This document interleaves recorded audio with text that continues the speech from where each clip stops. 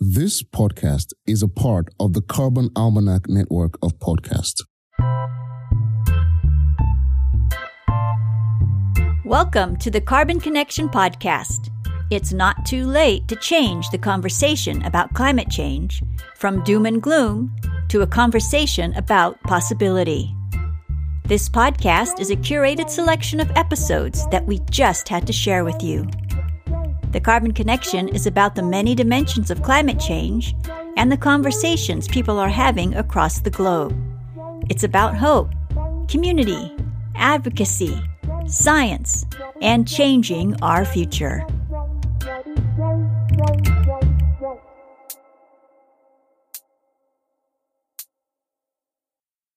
Welcome to the Carbon Connection.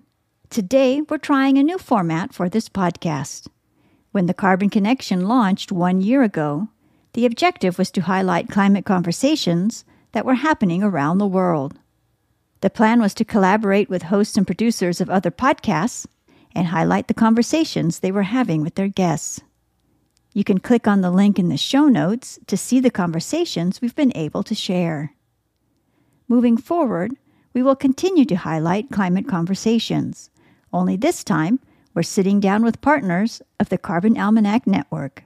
In this podcast, we'll speak with partners to learn more about their community engagement efforts, what has worked for them, what hasn't, what they've learned, and what they'd like to try but haven't yet had the opportunity to implement. We begin this new journey by speaking with Dr. Rob Slater, founder of One Devonshire Place, a specialty orthodontics practice in England. Rob is also a podcast producer and contributor to the Carbon Almanac Podcast Network. In today's episode, Rob and I discuss sustainability in dentistry. We discuss how Rob started his practice and what he's learned about making his practice more sustainable. Rob shares his successes, his challenges, and offers insight into how patients can begin conversations about sustainability with their family dentist. We hope you enjoy this conversation. All right, so I've been reading your bio and I've been learning a lot about you. So I'm going to start asking my own personal question here. You're the founder of One Devonshire Place? That's right, yes. Yeah. Provide a little background about how you started your practice. Well, I did my specialist training down in London, and while I was doing that, I met my current wife, and we started going out together, and it happened that her parents lived in Birmingham, which is where I was intending to return, because that's where I studied dentistry. And so on returning to the city, we sort of set up shop, and I started working for another practice, which I did for 3.5 years. But during that time, I realized that I needed to set things up so that I could build my specialist practice in the way that I wanted to. So this building came up for sale just literally a week. It was 10 days after my mum had died, and she'd said before she died that she, if she left me, she said she hadn't got much money to leave, but if she did leave anything, that she'd like me to put it into setting up a business of my own. And so this building literally at the end of the street where I was living came up, and it was the perfect place with a car park. And so I started it as a cold squat, and that was in 2001. I opened the building 6 days after my first son was born. So I have a photograph of me on the doorstep with this tiny little bundle in my hands.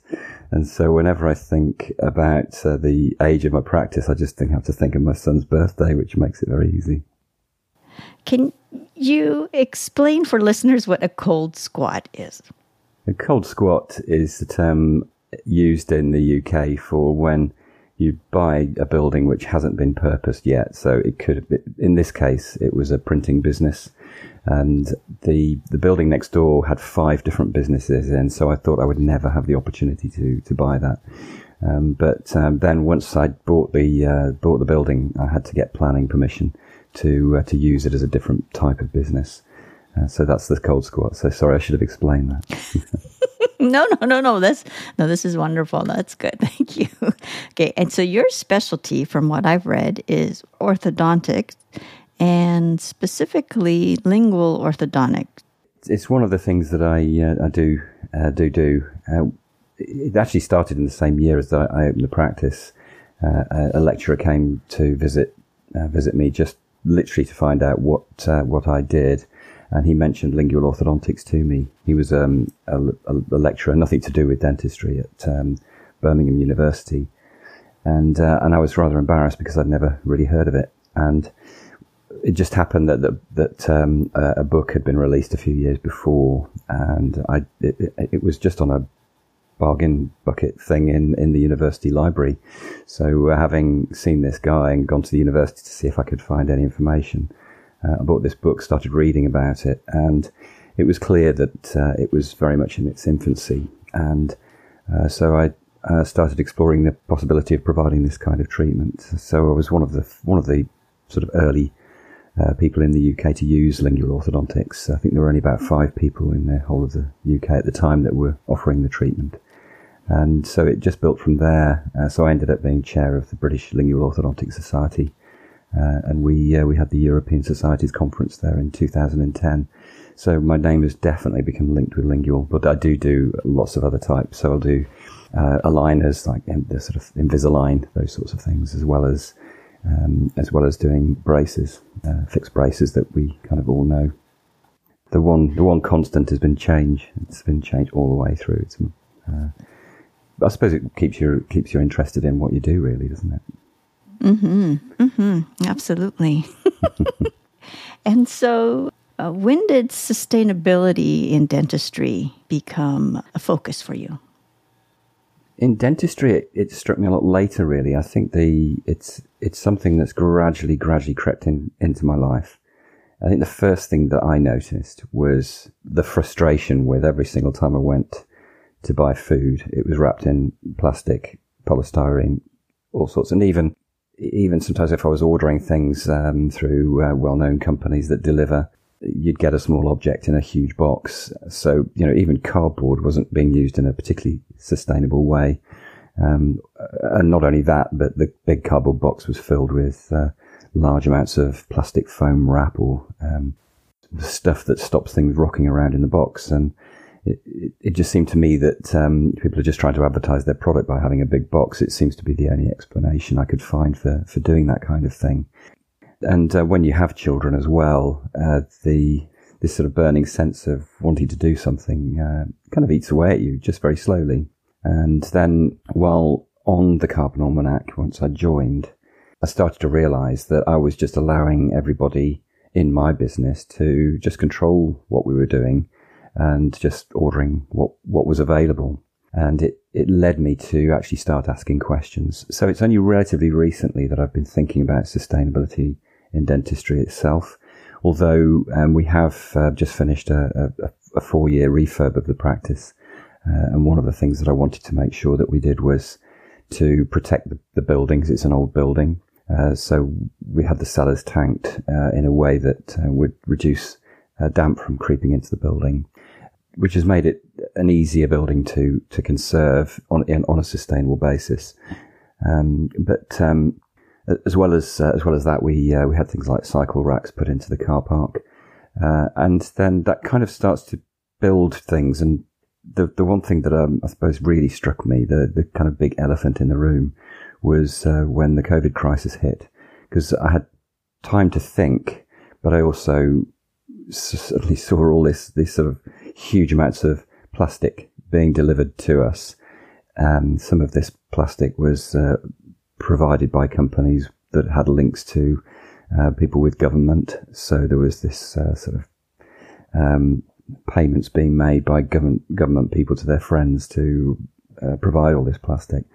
And we were just sort of using all this stuff on every single patient that worked through the door, and I didn't like that.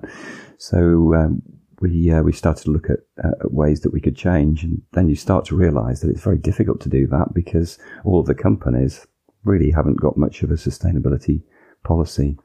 So last year I went to the one of the dental showcases, a big sort of professional exhibition for the trading part of our work, and I was walking past one of the desks, and a lady came around and just said to me, "Are you interested in anything?" And I said, "Yeah. what's your sustainability policy? And she kind of looked away from me at her desk, which was just coated in plastic, and then looked back at me, and you could see the horror on her face, really. She had no answer for what I was saying. And I said, look, I had to calm her down a bit and just say, look, don't worry. This is a very, very common issue. But I'm just interested in any thoughts you have. She eventually found a product that is a Swedish product that the company were doing some things, and then I started to think, well, are they really doing enough? Are they just doing what we call green lighting? So they'll flash up part of what they're doing as though they're doing a lot, or to make it seem like they're really involved, and perhaps they're not doing quite as much as they really could be. So yeah, that was my kind of journey into this, really. Mm-hmm. And so how many, well, I don't know if you've ever tallied it up, but how many plastic items do you touch in a day, in a practice, about, from, and then the take-home gifties? I don't know if you give toothbrushes to take home, and I mean just the general things that you experience, even as a patient. If there's gloves, there's masks, there's all sorts of things. Some of the things that I see are there's the things that we sell to patients, that there's the way that the products are treated. So some of them are just sent into landfill. So that worries me. There are lots of opportunities there. So things that we sell, for example, we now sell toothpaste tablets, because those can be made without creating a toothpaste tube, which has got mixed things in it, plastics, metals. So they're rather unrecyclable. Some of the companies have actually made them so that there's always wastage. Within that toothpaste, there are microplastics to create abrasivity. So each time we have toothpaste, we're spitting a small number of microplastics into the water supply.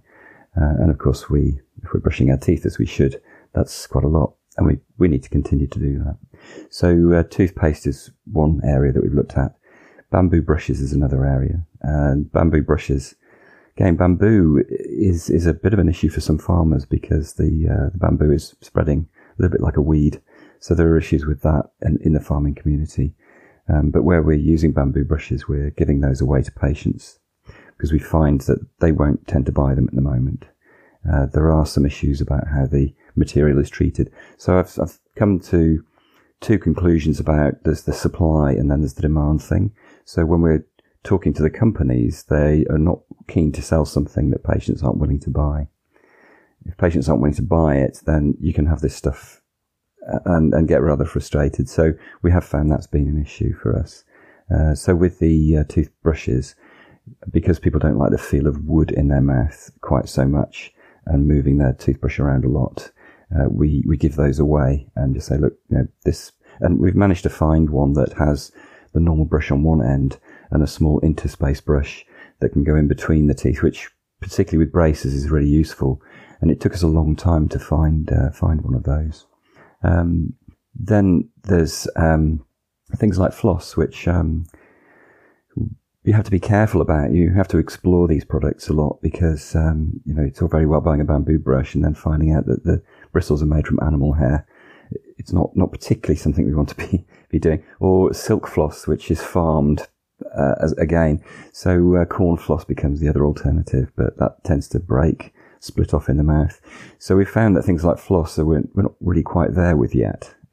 So we're hoping and just keep our ears open. And I think now the staff are aware as well. And so if they see a product come, then they're quite keen to do something. As well as the sort of sales to patients, there's the materials that we use within the practice. So one simple thing we've done is get rid of plastic cups and use paper ones. The plastic covers that we use, there are now materials made out of potato starch that could be used, but again, in our industry, it's rather difficult to source them. So I'm finding that if I discover something like that, then I have to start doing my own little research, which is quite time consuming. And I do think that systemic change is what's needed to make a lot of practices change what they're doing. And how have your patients responded to the changes that they see? And do you talk about changes that you've made in your practice? Yeah, I do. I just say this is one of the things that we are doing. I don't make too much of a play because I think what often has more impact is if people just see it in action. Because often just talking about it, people sort of, sometimes even start to say, well, yeah, but if they just see something, it's like I went down because we're on holiday at the moment. I popped down to a store and bought some food, and whenever I've had it before, it's always come in polystyrene things, which frustrated me. But just this week, I noticed that they're now using paper, and so they're using a lot of paper stuff, which I suppose is again a small step in the right direction.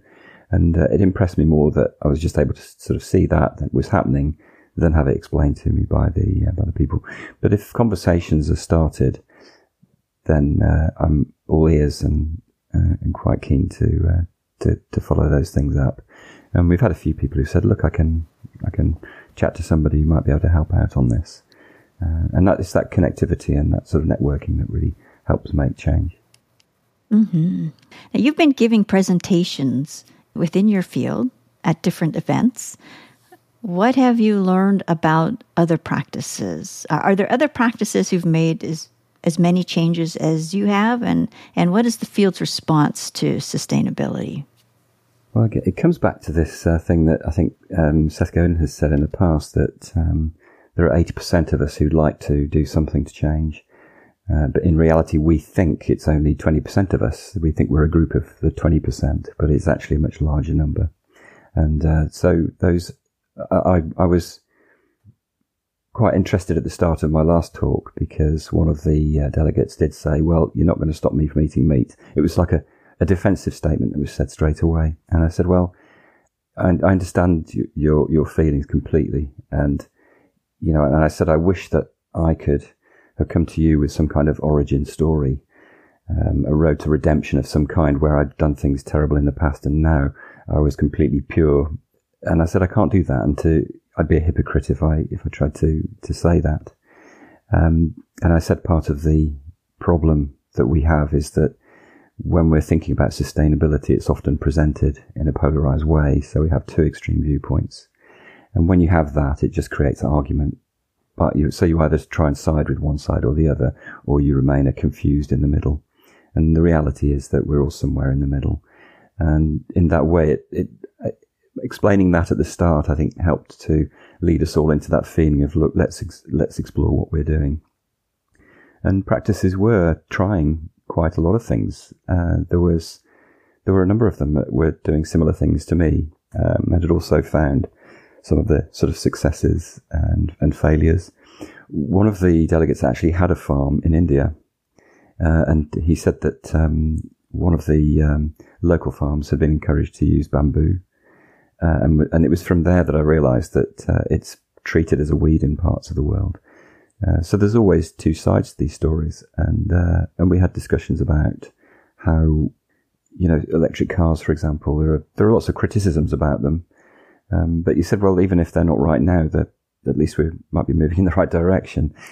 And it's that approach that we need, rather than just saying that's wrong, so we shouldn't use it. And I found that people were trying to do things more with software like dental monitoring, for example. So people can take photographs of their own teeth and send them into the practice. They can upload them and link that to software.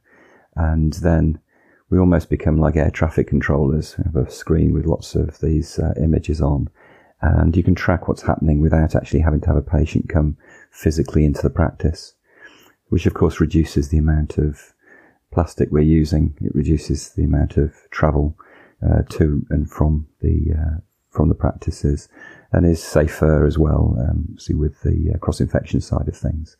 So there were quite a lot of different things that were being thrown forwards as ways to the future. And at the end, one of the questions was, what should we do? What should we do? And my answer to that, my sort of call to action, was really start conversations with your suppliers, because they are the people that can really change things. If you're able to try and become a little bit more local about what you're doing as well. So we use a lot more labs locally, but where we don't, we use scanning now rather than impressions, so that we're not having to create or use a lot of plastic at our end.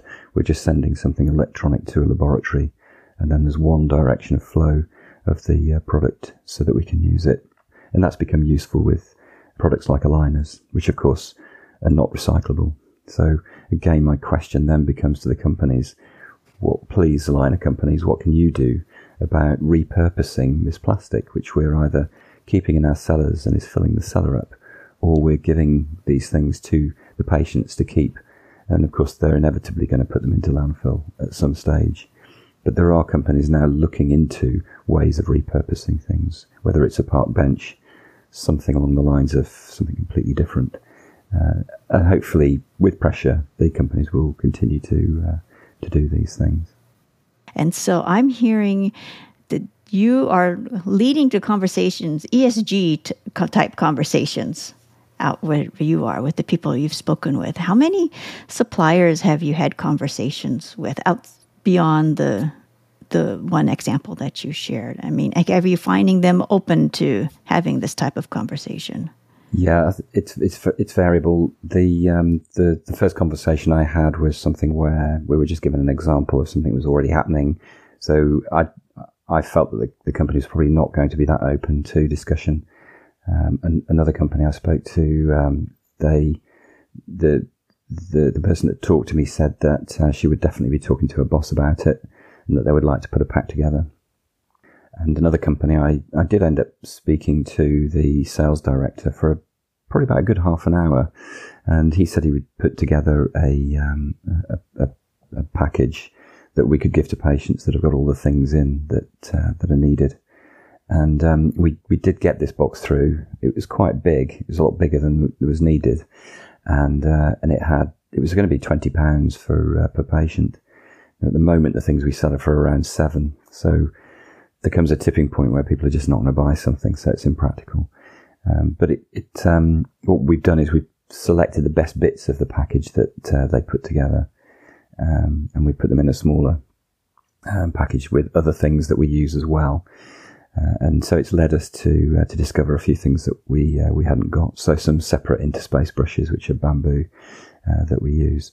So it's an ongoing thing, and I have talked to quite a lot of companies, and on my LinkedIn profile, Dental Monitoring contacted me, and they were quite interested in how they can help, and some of the plastic retractors that they give to patients, they're trying to create something different, which is more sustainable. So it seems that it's in a lot of people's minds, but there's definitely that Pareto principle of there's like the sort of 80% that are all ears, and then 20% who are perhaps not really going to do very much. But of those 80%, some of them are struggling to change, I think. And so it's an ongoing thing for sure. From what I've read, of course, the travel back and forth to the dentist is one of the big issues in the field when you look at it through a sustainability lens. How practical do you think it is long term to attend to a patient's issues beyond their original reason for their appointment? So I could give an example. I've had my childhood dentist. He passed away, but I was his patient for more than 40 years. Okay, 43 years, and then I got a new dentist, and it's a busy place. And the first time I was there, they surprised me. I was there for a cleaning. He says, "Oh, you have this. Do you want to tend to this now?" And I thought, what, now? You're going to squeeze me in now? How do you do that? How do you build that into an appointment schedule? But they do it, and they're very efficient. But there's a huge staff. So I was wondering, how practical is it for smaller practices to pull that off? I mean, what are some alternatives or options that they might have? We use a treatment coordinator, and so often people will contact us electronically various routes, and then they'll sometimes send us photographs, and so we can comment on photographs. So we can say it's very limited. There's lots of things we wouldn't be able to do with that. The other thing is that if somebody comes in and they are particularly keen to find out information, even if I have got other patients, sometimes I'm able to there's a gap somewhere, I can just come out, see somebody and have a quick conversation about what might be possible in the future. And I think that kind of thing is going to get better with some of the artificial intelligence software that's appearing now. It could become possible to scan most of the oral cavity that could actually pick up things, better than the average dentist might. But it's certainly not there yet, and people are going to have to move. There are various areas that you almost need to retract to see. So I think there's always going to be a need for people to be physically seen, but the number of times that needs to happen is certainly reducing. And again, during the COVID crisis, when we were all locked down, I saw a number of patients online on Zoom. I'd never heard of Zoom before lockdown, and of course, now we're all using it. But it did give me it made me realise that there are pockets in the world where this has been going on for a long time. Where people are isolated, for example, in Australia, and it was actually looking at some of the Australian dental websites that I found out some of the techniques that I could use to do virtual meetings in my business, and yeah, it's great. Some patients really like it, and we can even now say, well, we often have the situation where somebody comes to see us in the summer before they're going to university, and they want things set up to start. So now, if they do go to university, they're not necessarily going to have to travel all the way back to see us if we've made that preparation. So the conversation that we have with patients isn't just a case of we can fix this or we're just going to use this product. It's more a case of talking about what are the issues, not just from a dental perspective, but from a lifestyle perspective that we can help with. And that could be music, it could be rugby, football, all those kinds of things. But very often it is about geography as well. And there are opportunities on a sustainability perspective that can really help us there. Yeah, their imaging, your dental imaging that you described, where you can send in images to your dentist. I think that's clever. Yeah, and well, I think that can move forwards, and it may be that people can have a scanner sent out, so if they could scan their teeth at home, then they could potentially send in something prior to treatment where we can do predictions, move teeth around on using predictive software. So yeah, we can do that. The other thing I think that I'm sensing as well with the imaging that we're using, because it's not just photography and radiographs now, it's the scanning imagery that we're using. Because every time somebody sends a scan to an aligner company, and Invisalign is probably a good example of this, they're using various algorithms to try and learn. There's definitely this computer learning that's going on to find out more efficient ways of producing things. But some companies, they will charge you the same amount whether you're treating one dental arch or both, which strikes me as amazing because it's going to encourage people to use both. Just do both. You might as well have them both, which creates double the amount of plastic. And it's not just the aligners, it's the plastic models that are created to make the aligners on. So that the way some companies are starting to work now is they will give you reductions if you just go for either a simple treatment or a single arch treatment.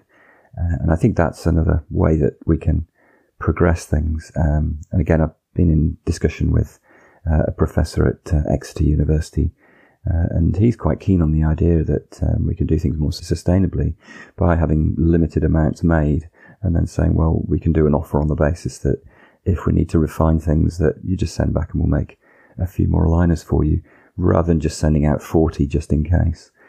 So that's I think the way things can move in the future, potentially.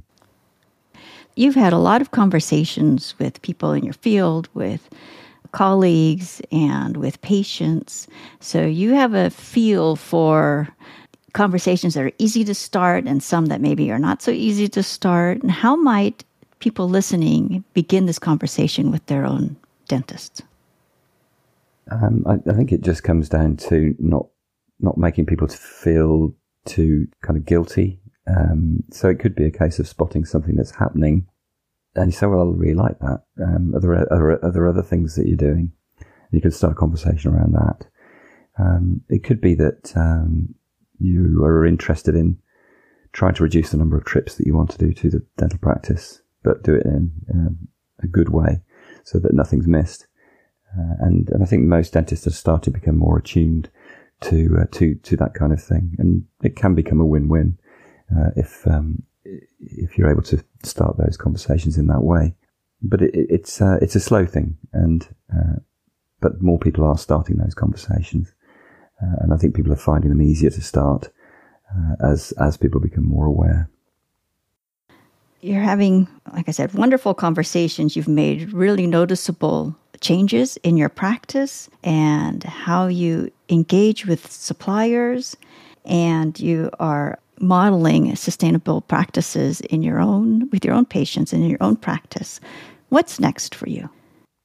Well, there's I think one of the things we'd like to do, and having talked to a number of different companies that are outside dentistry, locally, I've been working in Birmingham with one of the people on the Carbon Almanac, Cat, and we've been trying to engage with a university professor who has connections with people in other parts of the world, and would quite like to run a conference based on sustainability and local and small business, and that to me would be great. So while I'm having the conversations that I'm having with companies like OrthoCare, I'll sometimes mention, look, if we run a conference, would you be prepared to come and speak? And it's in that way building that sort of hexagon of people that are willing to be involved, do something, because all we need is to bring those people together, and they'll be glad to have that audience. So that's sort of a longer term goal. And there are kind of friends, because I do triathlon, so in my triathlon club there are a few people who've said, look, they would be involved with that as well. And I think to continue, because I've been asked to do another talk in Scotland next year, so I'm hoping that by continuing to bang the drum, that some things will just continue to happen, and constantly looking at the technology and the ways that we can't necessarily just yes, we want to use it to make the business run and all that side of things. But if there is a way that we can be innovative in the use of new technology so that it can help the planet, then I'm very interested in ideas like that. But I'm also quite keen to call some people out as well. So a good example was a conversation I had with a toothpaste company, because I had found out that they send out recycling bins, and I wanted one for the practice. And they said, well, you can't have one because there's already one in Sturchley Library. And Sturchley Library is about 1.5 miles away. And so I just said, well, how many people take their toothbrush to the library, and how many people take their old toothbrush to the dentist? And they said, well, that's where it is. And that was their response. So they weren't prepared to send me an extra one out. I think calling those sorts of things out does mean something, and hopefully it means that they'll send another one of their bins out that they can come and collect every so often. One of the conversations at the recent lecture that I did that came out of it was that other people were having similar issues with their toothbrush recycling firms. Wow, that's an interesting conversation. I mean, that's where there's some resistance. I guess you find resistance in interesting places. It's a complex problem to deal with. I'm not too militant about it. I just try and make sense of what the companies are doing, and if they're good, then great. I'll use them, and I'll talk about them as well.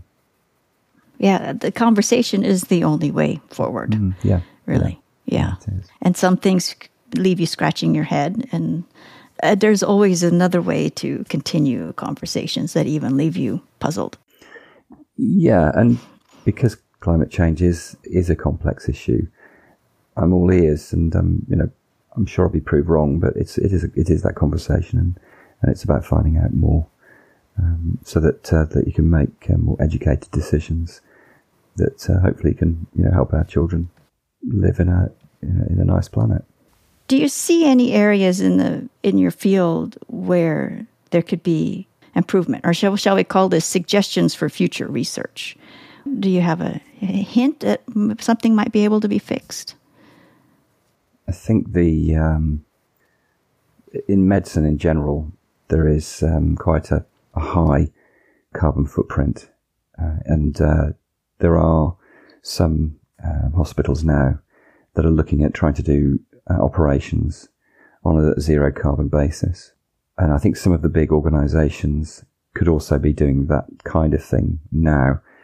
And I think that it seems a shame in a way that you hear about something on the news that one department in one hospital is doing something like that. And again, it comes down to conversation and talking about what they're doing and how you can make it easy for a lot of places to make these changes. Because of course, if these things are happening within big institutions, it will very often, cascade down into the smaller institutions. Some of the things that we're doing within the practice, I'm hoping will do the opposite of cascade and perhaps appear in other places. But it is a case of, I think some of the regulatory bodies within dentistry taking some control and responsibility for changes. A lot of regulation tends to be rather more stick than carrot these days. And so you feel like you're bad if you haven't done something. So I think if that were changed slightly so that people were sort of looked at and said, well, look, these are the areas you're doing really well on. This is one thing that we can improve on. Then if those same regulatory bodies were doing things in that way, it would be easier then to add in a sustainability element to those assessments that are made of big and small institutions. And that would help to drive change. But because we're left in a kind of looking over our shoulder situation, we feel that if we make changes, we might be suddenly doing something that doesn't quite fit with a regulatory body. I think that's something that has to be connected together better. So that's the one big thing that I would suggest.